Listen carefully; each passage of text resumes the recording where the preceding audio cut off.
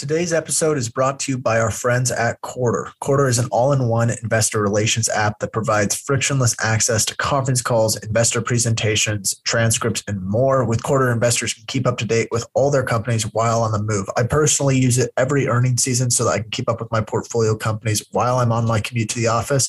They also just released a cool new feature that allows users to search across all transcripts. That means you could search and see how many companies mention terms like inflation or cost pressure or recession or even metaverse, you name it. And the best part of all, the app's 100% free and it's on both iOS and Android. So go find it on your app store by searching Quarter. That's Quartr, no E. That's Quarter, Quartr. Welcome to Chit Chat Money. This is our Thursday deep dive interview. And today we have on the show Jose Najarro. On these shows, we talk to one analyst and we try to cover a single stock in around 45 minutes to an hour. We ask the questions. It's typically a stock that they either own or follow really closely. And so today we're talking about Advanced Micro Devices.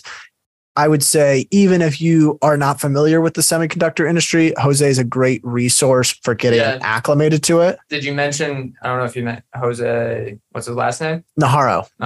Sorry, yeah. Jose Najarro, he runs Jose Najarro Stocks. I think we mentioned that during the interview as well, which is a YouTube page. And it's a great resource for anyone trying to get into or break into, I guess, the semiconductor industry and understand it. Did you have any highlights from the interview? Yeah, I knew immediately that it was a good interview because afterwards I was like, all right, let's get him back on a couple of times a year on a good cadence here because he does know his stuff. He is an engineer within that field. Or was an engineer in that field and knows it well. I mean, we talk about the cyclicality dynamics. We talk about their competitive positioning between NVIDIA and Intel. And I think that was my favorite part, probably like why they are kind of taking market share from Intel and why that happened over the last 5 years. Yeah, and he seems to have a really good grasp on products, like the actual products that they're issuing, applicability to the different industry verticals. And I think you'll see that in the interview, but I don't think we need to go any longer. Let's get to the interview. Here you go. Welcome to Chit Chat Money. On this show, hosts Ryan Henderson and Brett Schaefer interview industry experts and riff on the world of investing. As a quick reminder, Chit Chat Money is a CCM Media Group podcast. Ryan and Brett are also general partners at Arch Capital, and Arch Capital may have positions in the securities discussed in this podcast. Anything discussed on Chit Chat Money by Ryan or Brett or any other podcast guests is not formal advice or recommendation. Now please enjoy this episode.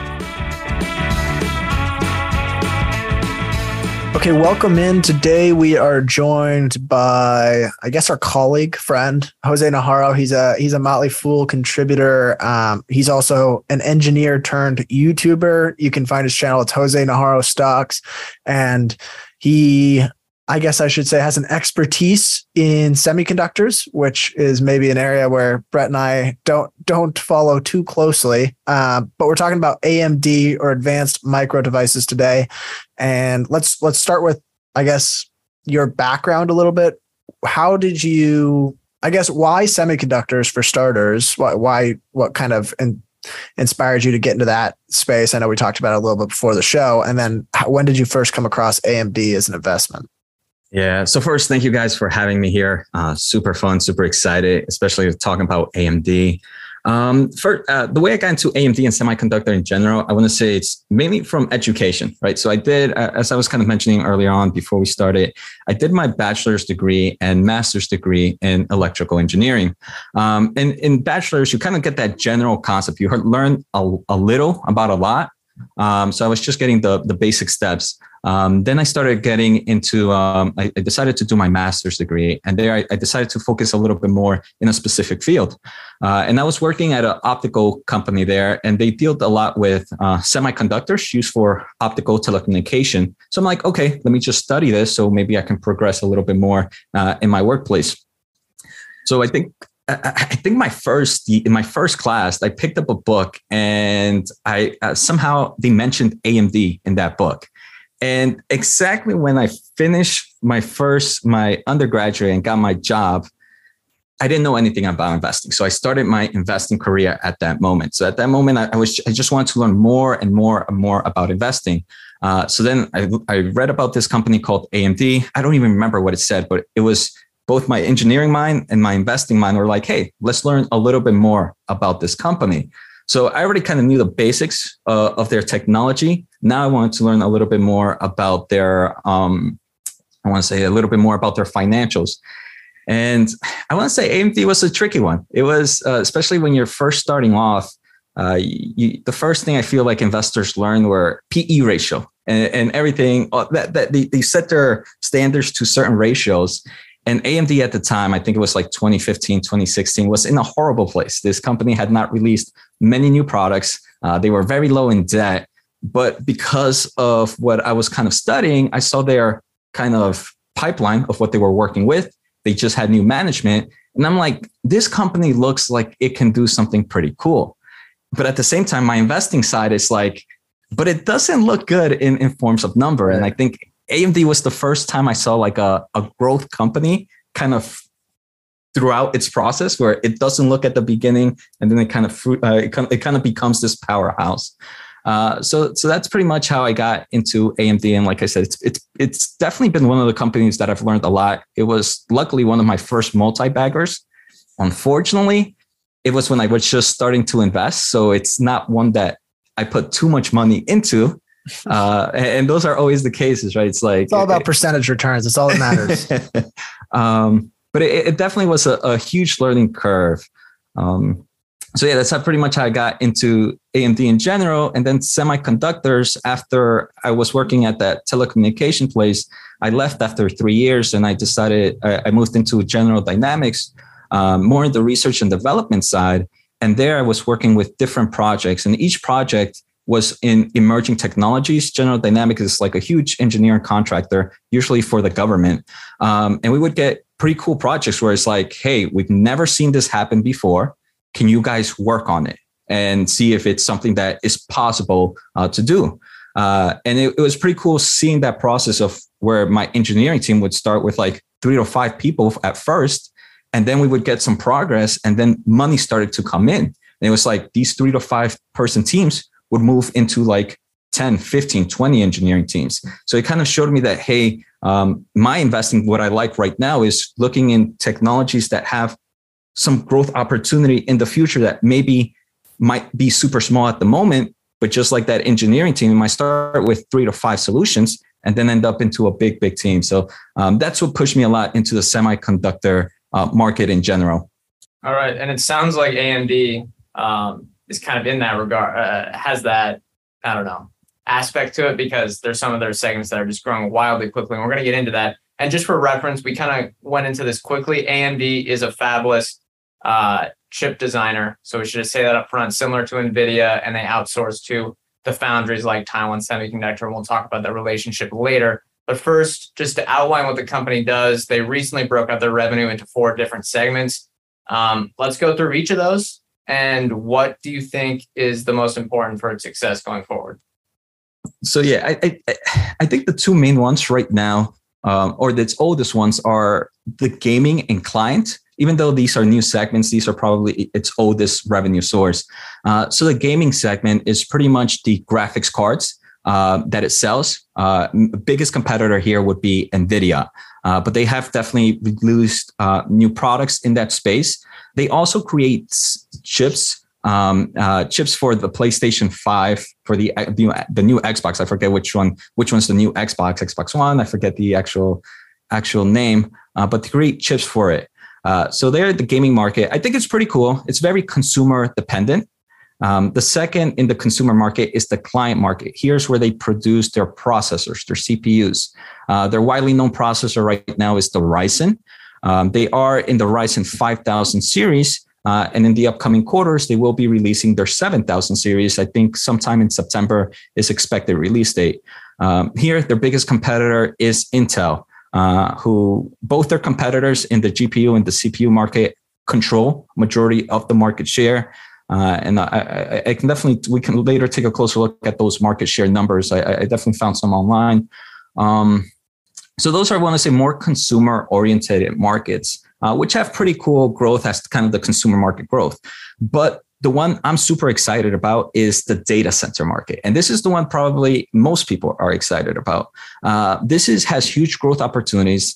Data center market in general it's not something that old. I want to say most companies just recently started separating their data center segment. I want to say in the past 4 years. Before this was kind of a very small market. Here they create kind of CPUs, processors as well. Their mainly known one is the EPYC, and they're currently in their third generation. Here in their third generation, this is called Milan, I believe, and it has seen huge growth adoptions. Their fourth generation is going to be, let me just pull it up. I know I have it here. All the names of the products are so hard to keep track. The 7000 series. Yeah. So their fourth generation should be coming up later this year as well. And it's just been huge growth adoption here, where I was taking a closer look at that number for their most recent earnings. And their data center market grew 83% year over year this most recent quarter, being 1.5 billion out of that 6.6 billion.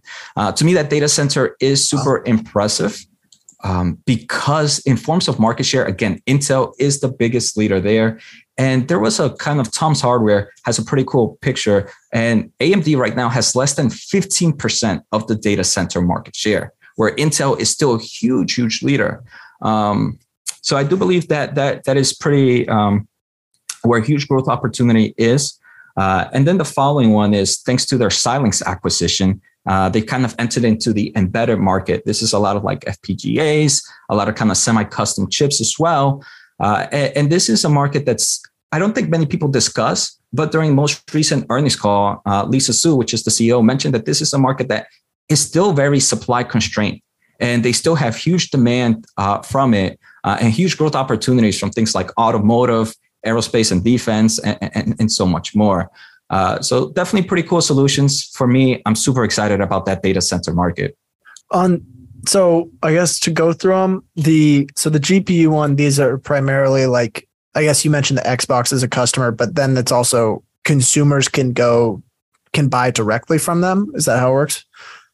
So if you can go to like, if you're building your own computer, you can go to here in the East Coast, we have something called the Micro Center, and it's just like a big candy store for PC do-it-yourselves. And you can go buy a graphics card because in the PC market, if you're gaming, you need a graphics card to play some of these AAA games. Also, if you might be like an artist, a 3D designer, you need a high performance graphics card to render your video, to render your picture, and that kind of provides that strength there.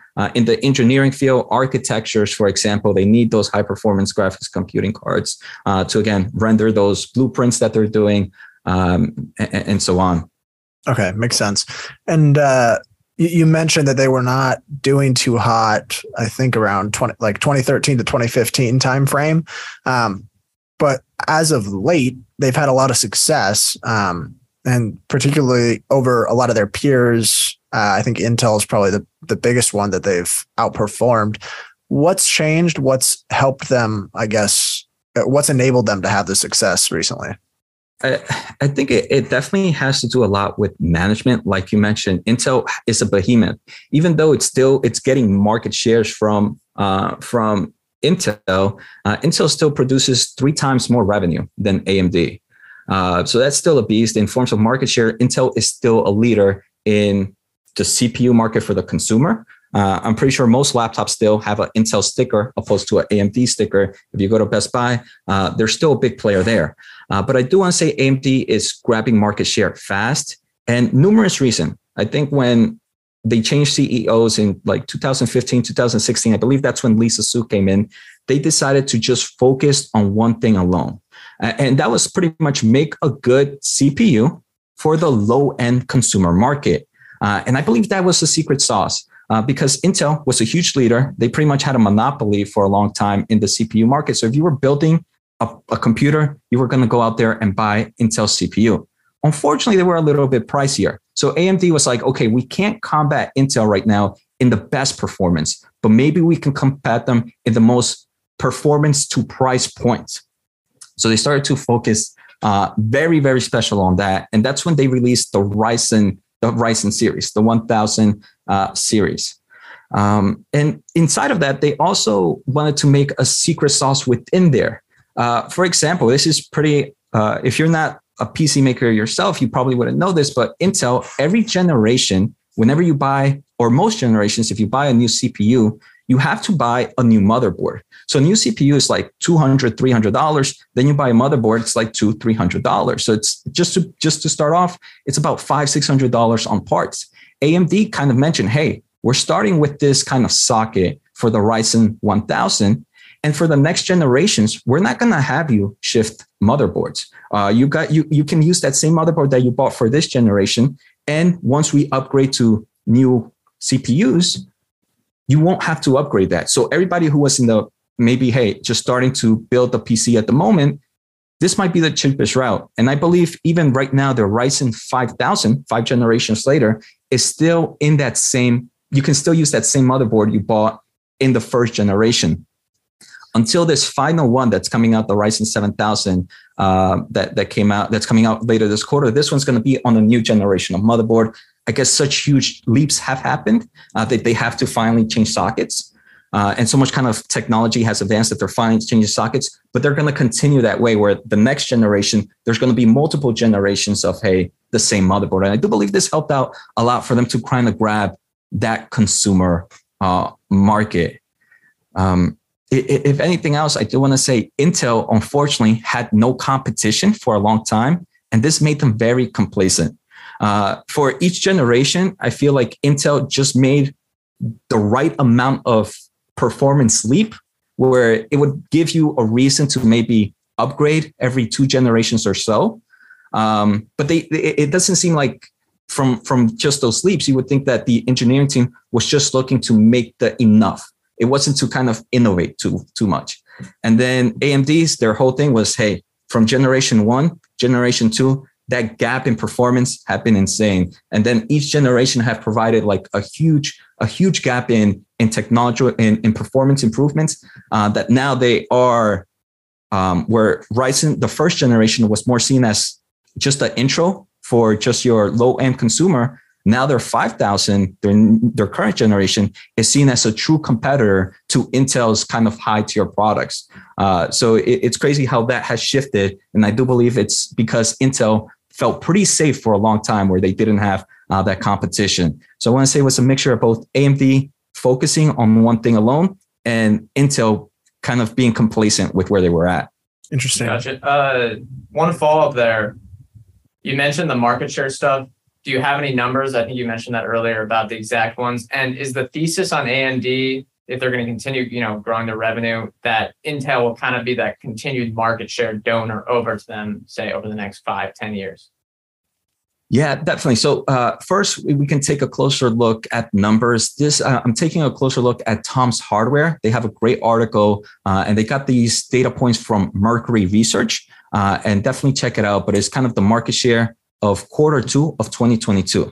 So first, they talk about the PC market. This is pretty much your desktops that you can go buy out there in like Best Buy or somewhere else, fully customized, fully built. AMD right now only has 20.6% of the total market. About a year ago, it was 17.1%. And about 2 years ago, it was like in the low teens as well. I don't think they went that back. So we can see AMD definitely is grabbing that market share in the desktop. Now, if we take a closer look at the mobile and notebook, these are your laptops. AMD right now has 24.8% of the market share. Intel still has that other 70 something. And then in the server market, AMD only has 13.9%, where again, Intel still has a majority of that market in the market share. So I do believe where, like you mentioned, right now this is a market that's growing, especially in the data center side. Maybe the consumer side is not growing its market, but I do believe the data center market is growing the overall market share. So they have both the opportunity to grow market share in general, but take that market share from Intel at the same time. If you're listening to this ad right now, we know you're already a listener to our show. But for our avid listeners, we've also started a paid membership service called Chit Chat Money Plus that extends beyond just our podcast. Every Tuesday, subscribers get access to one not so deep dive research episode that covers everything you need to know about a company. You also get an email newsletter with our written show notes, important charts, a transcript of each show, and access to our Chit Chat Money research files. Chit Chat Money Plus costs $5 a month. You can subscribe directly through Spotify or Apple Podcasts, or if you listen on another platform, click the link in the show notes to go through the simple steps of signing up. If you're a regular listener to the show, we think the membership will provide tons of additional value. On top of the stock research episodes, members will get one Arch Capital Fund episode a month where we outline why we bought, sold, or continue to hold a stock in the Arch Capital Investment Fund, along with shows on our broader investment strategy. Sign up and become a Chit Chat Money Plus subscriber today. We can't wait for you to join our community. And you mentioned Lisa Su and management was a big part of their success over the last decade or so. What are your overall thoughts on the management team? I've heard really good things about Lisa Su. Can you maybe talk to that? Like, I guess just give us your overall thoughts. So to me, Ryan, I'm honestly not one to focus too much in management.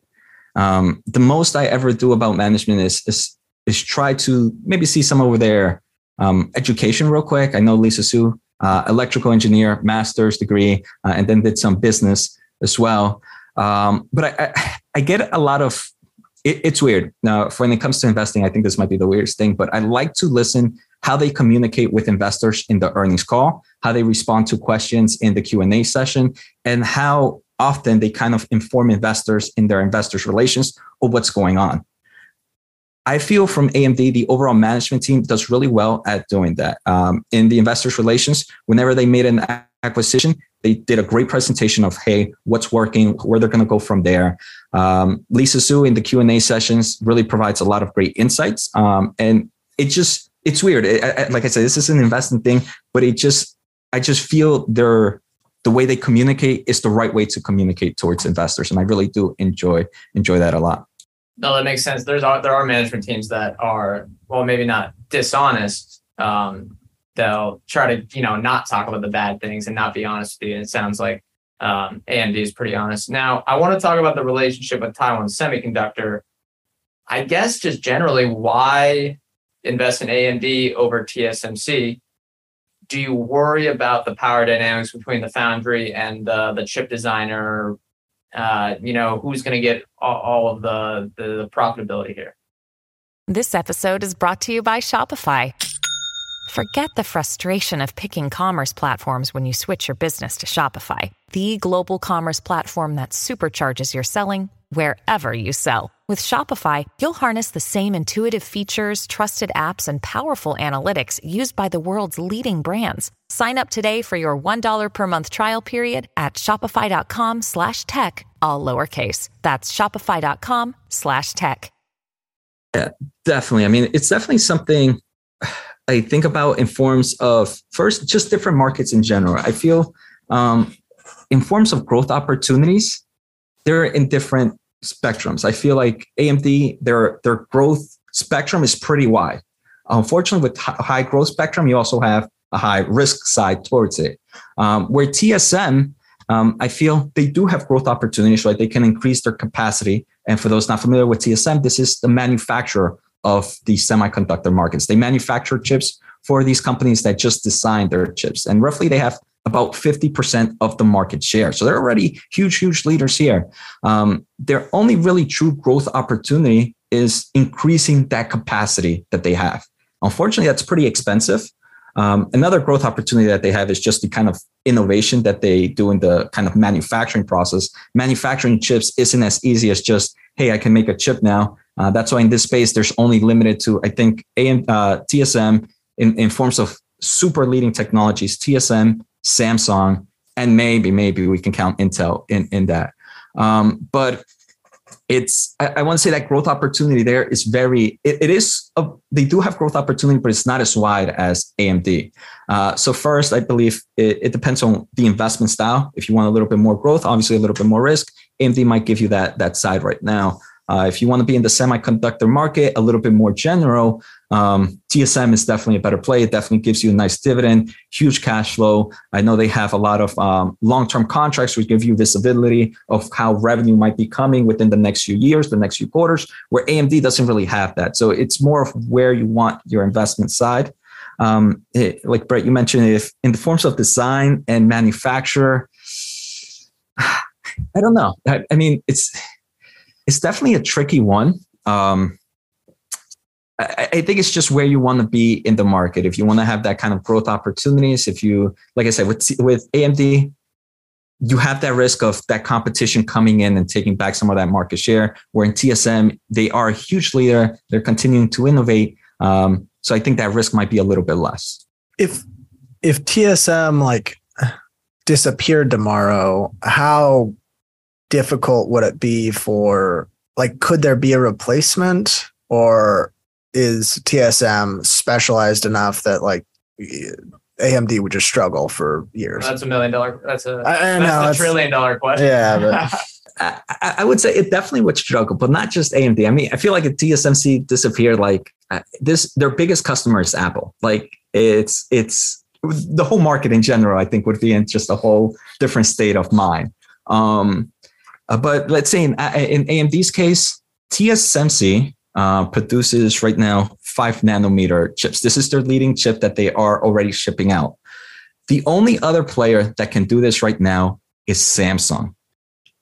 Within the creation of chips, even though they both create 5 nanometers, the actual process of creation, and there's something called like chip stacking, which is like how you put all these chips together. That's the bread and butter. TSMC is the one that at the moment does that chip stacking better compared to Samsung. And that's why TSMC has roughly 50-something% of the market share, where Samsung only has like, I believe 17, 18%. And Samsung is number 2. So it's crazy how that number 1 to number 2 place is in forms of market share. I feel like if TSMC disappeared, you definitely would see a lot of more customers go into that Samsung market. But there might be some performance lost just because TSMC at the moment definitely has that chip stacking a little bit better than Samsung. We've seen a few customers like Qualcomm recently kind of shift out of Samsung and moved into TSMC because they believe TSMC is kind of like the manufacturing process makes it a little bit more energy efficient in the long term of things. So there's definitely someone out there. The real question would be, can Samsung meet the capacity of these new customers if they came in? And I think the answer would be no. Right. And Intel's still a few years out, at least, from their foundry ambitions. So AMD is pretty acquisitive. You mentioned I can never pronounce that name. I think it's Xilinx. They make a lot of acquisitions. What do these bring to the table? Are they important, like, for their strategy going forward? Is that something that maybe investors should price in, and they're going to be continue to buying companies maybe either for R&D purposes or to enter a new segment? And just thoughts on this capital allocation strategy in general. Yeah. So the 2 acquisitions they've recently made have been Xilinx. And Brett, I used to mispronounce this name all the time. I was always confused with it, but Xilinx is definitely the correct way. And Pensando. And this pretty much, if we can just take a step back into the data center market. In this data center market right now, before these acquisitions, AMD provided 2 solutions. The CPU, which I mentioned, was that EPYC processor. And they also produce graphics cards, which also go into data centers. But I forget the actual name that they use for their GPUs. But these were 2 solutions used in the data centers. And these are probably the 2 main chips many people know about that go into data center. But there's so many other chips that go in there. For example, Xilinx kind of has FPGAs. FPGAs also go into these data center solutions, and they're used for certain things. Accelerators that come in from Xilinx solutions also go into these data center markets. So what a lot of competitors have been doing recently is they've kind of created so many chips that go into the data center, and because they have that hardware, they're able to create the software that makes the communication with these chips a lot faster. So if you buy, let's say, an AMD CPU, they have created some software efficiency where it might be better off to use an AMD GPU. It might be better off to now use a Xilinx accelerator card because they kind of created this market, these software solutions. And a lot of things behind it where the communication is now a lot easier. So it seems like AMD is just trying to grab all these different aspects where now they can, hey, you are a customer of our network cards, for example.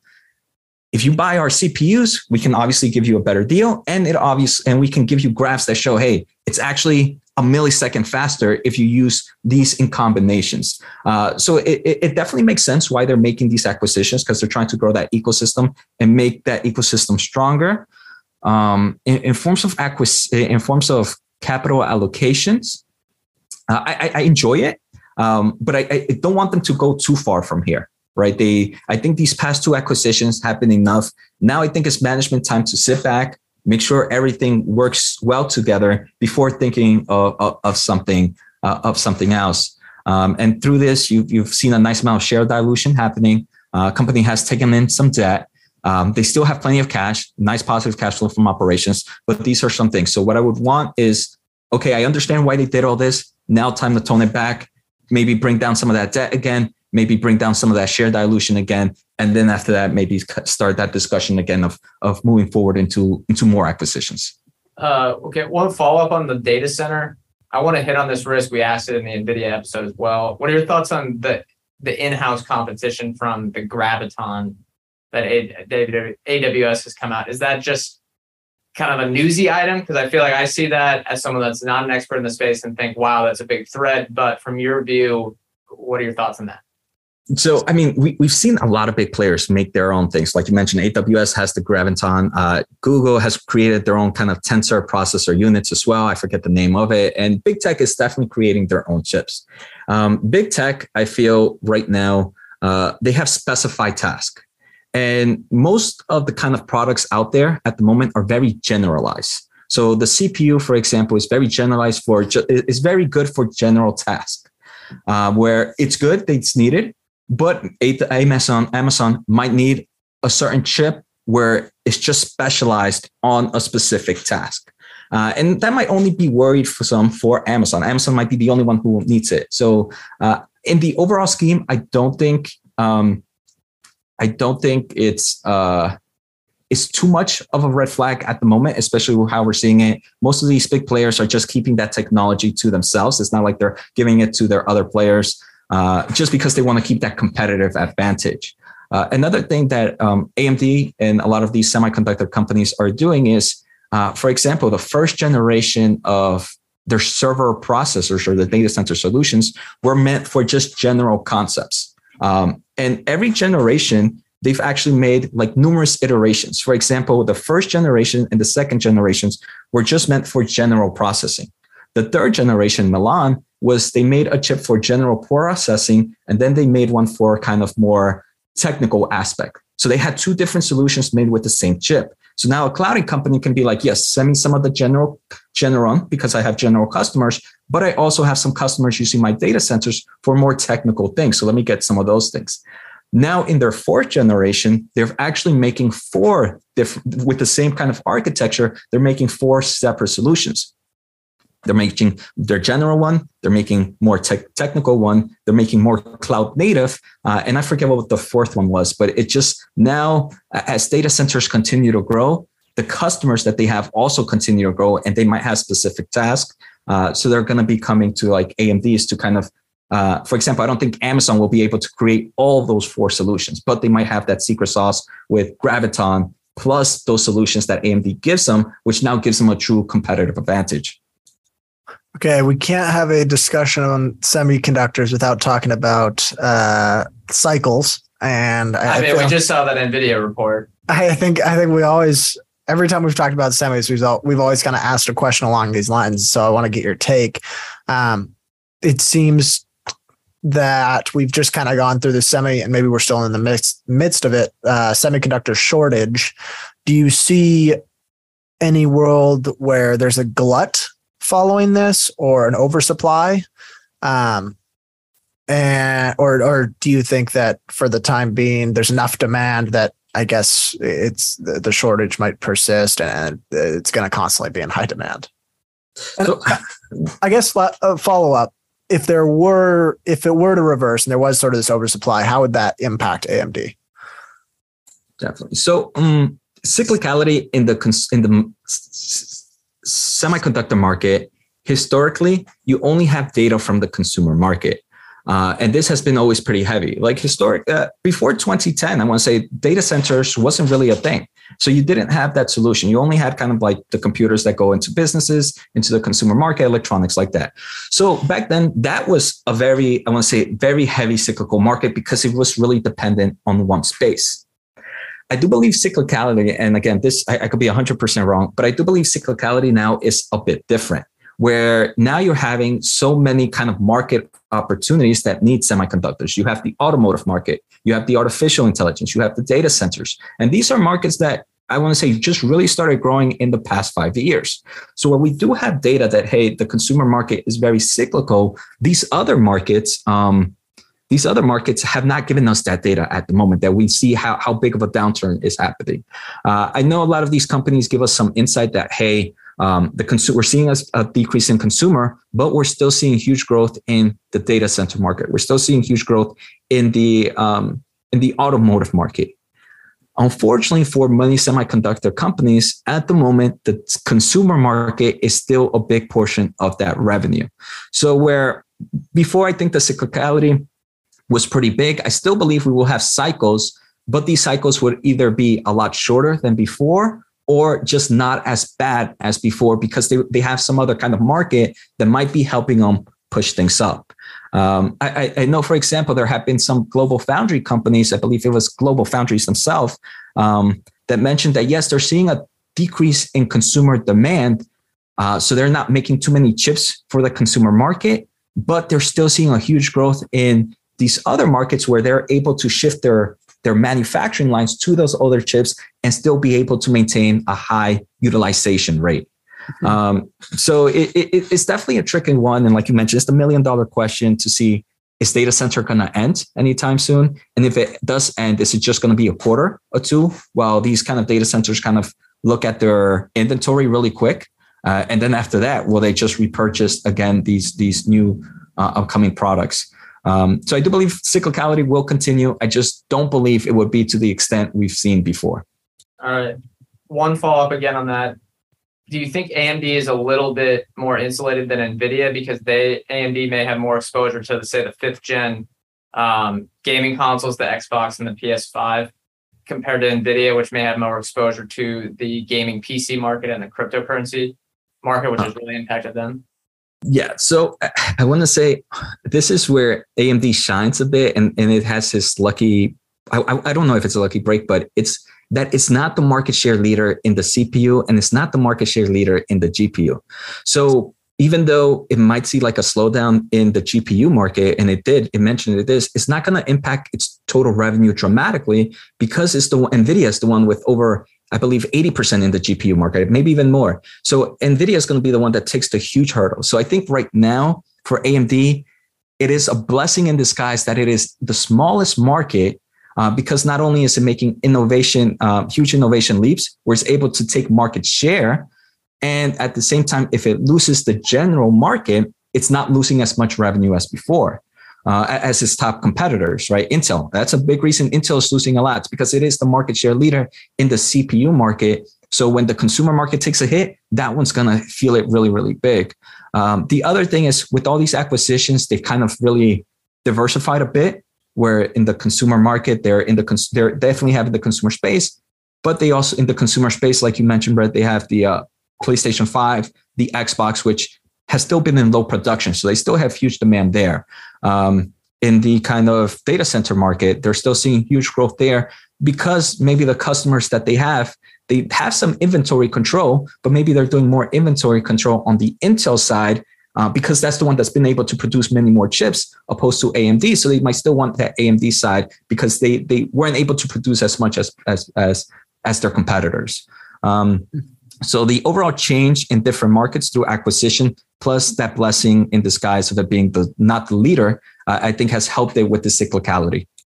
All right, that's beautiful way to put it. Let's talk to wrap things up. We have 2 more questions. First one, let's just talk financials. Valuation. How do you go about valuing AMD? I know it's tough with something that might have a little bit of cyclicality. The cash flow might be a little bit lumpy. How do you look at it?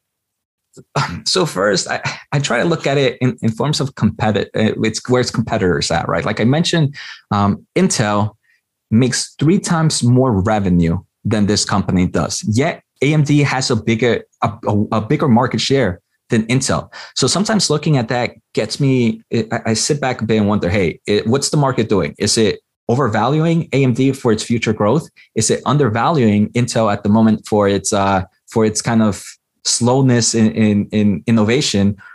Or is it a little bit of both? It's overvaluing, undervaluing Intel. So unfortunately, I don't know the answer to that. But if we take a closer look at ratios for AMD now, it is in a growth stage, but it is a profitable company. Forward PE ratio of 23.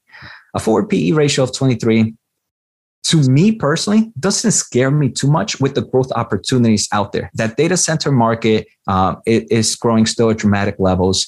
Intel and AMD were actually expected to release their new generations for data centers at the same time. Intel actually has to delay theirs a bit more. So this is going to give AMD a little bit more time to grab that market share. That overall market share in the consumer market, they mentioned their embedded system is still very supply constrained. They still have huge growth. So they definitely have huge growth opportunities. The emerging technologies out there, I think with a 23 forward PE ratio is not screaming buy, but it's definitely not telling me that, hey, this is a company that's overly valued at the moment.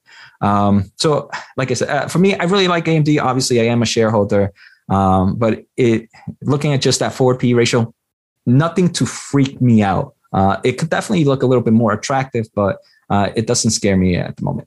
Yeah, it's definitely a great performance recently. So, well, I mean, relative to the market and, over the past few years. Looks like it's, come down a decent amount relative to, I guess, highs or last year's levels. Is that just worries over cyclicality, or what's kind of the cause? I know I know there's probably a few reasons, but is that just investors' worries? Yeah. Go ahead. Like you mentioned, right? I think it's mainly cyclicality issues. Everybody believes that, hey, the consumer market is going to take that big hit, right? And that's going to hit, it's going to just proceed through everything else from data centers. And so I do believe the market is a little bit worried of that. And I do believe that kind of provides, if my thesis is right, where the cyclicality might happen, but might not be as strong. I do believe that's where the huge opportunity comes for the semiconductor market right now, where we might get a quarter or two where things look bad. And I feel like we might get a quarter or two. I don't know if it's happened already or if it's going to happen. Where we're going to get a quarter or two where things are going to look bad. And I want to say most investors are going to be like, see, cyclicality is still a thing in the semiconductor market. And again, I don't know if it's happened already or if it's still, or people are expecting it to happen. But when it does, or it did happen, we're going to see huge price drops. And then after that, we're going to get those 2 quarters where cyclicality was just that 1 or 2 quarters ago. We're still seeing that huge strength in here.